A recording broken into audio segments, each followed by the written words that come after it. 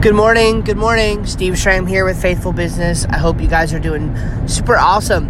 So I want you to stop mowing your grass. I want you to stop mowing your grass. Now, whoa.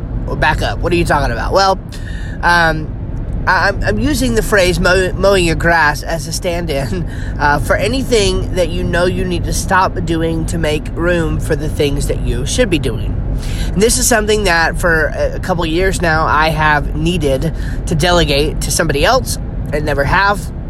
And frankly, I'm just not that good at it. It's always been a pain. And I like to do it, right? I like being out there by myself and listening to a podcast or whatever and doing it, but I pretty much don't like anything else about it. And I'm bad at it. I'm no good at it. And it takes me 3 times longer to do than a professional. So I finally decided, I guess halfway through this summer, so it's been, I guess it's been a month or two now, really, that I've had it going on. I have had a guy from church coming and mowing the lawn, and it has been amazing. It has been absolutely amazing.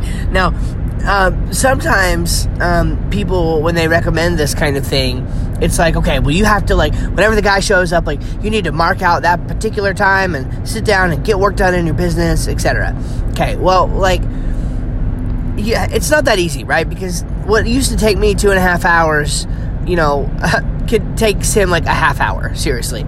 So, I'm not just going to sit down, right, for that half hour and get that much work done, and move the needle that way. That's not the...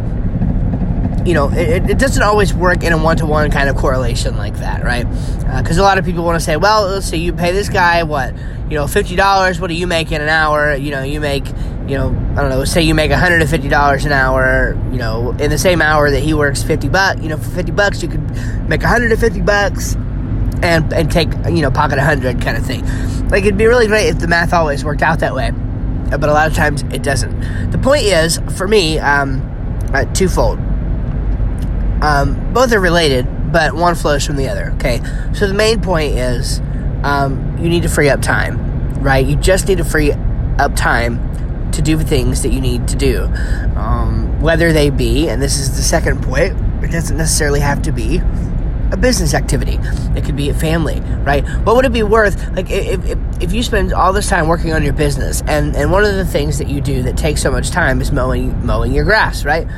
What would it be worth to you to have somebody to mow the grass so that you could spend that time with your family? That 2.5 hours with your family, there's no amount of money that could buy 2.5 hours of time back with your family. God forbid if one of them were to be gone, right? That's a priceless kind of thing. So even just using it to spend the time with your family, I think, is worthwhile. And again, it's not going to be just mowing your grass, right? Certainly not. There's going to be things like this that you are, maybe it's the laundry.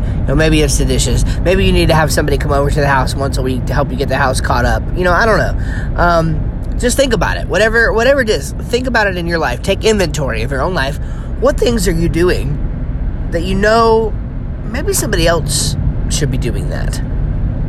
Or maybe this is something that I can eliminate from my schedule because I need to do this instead, and this will allow me to pay to have this other thing done. Just be thinking along those lines today. That's really the main core of it. As I work with folks in marketing and things like that, one of the things that I notice is just that they don't have enough time. They've got a lot going on. I work with people a lot of times who have a side hustle. And so they're trying to fit all of this stuff into their side hustle and the time, into a limited amount of time. And so you don't have time to do everything. You just don't. So you have to make time, use it selectively, and sometimes that means eliminating something else and even paying somebody to take some of those things off your shoulders. So just wanted to share that with you today. If there's anything I can do to help you, go to the website membership.com. That's kind of the main way that folks work with me, getting together to work on their websites and actually to build them an online presence that makes sense and also helps them get leads and helps them bring in new client work and sell products and things like that. The website membership.com. And when you work with me, we treat you like a member. It's a lot different than your standard kind of experience that you get working with web designers. So if you're interested in what that might be like, have somebody help you out with your marketing and website design, I would love for you to check that out. Just go to the website membership.com. All right. God bless you. I hope you have a wonderful, wonderful week. I'm praying God's blessings over you this week. I can't wait. I'm so excited to dive in and see what this week has in store. God bless you. Take care.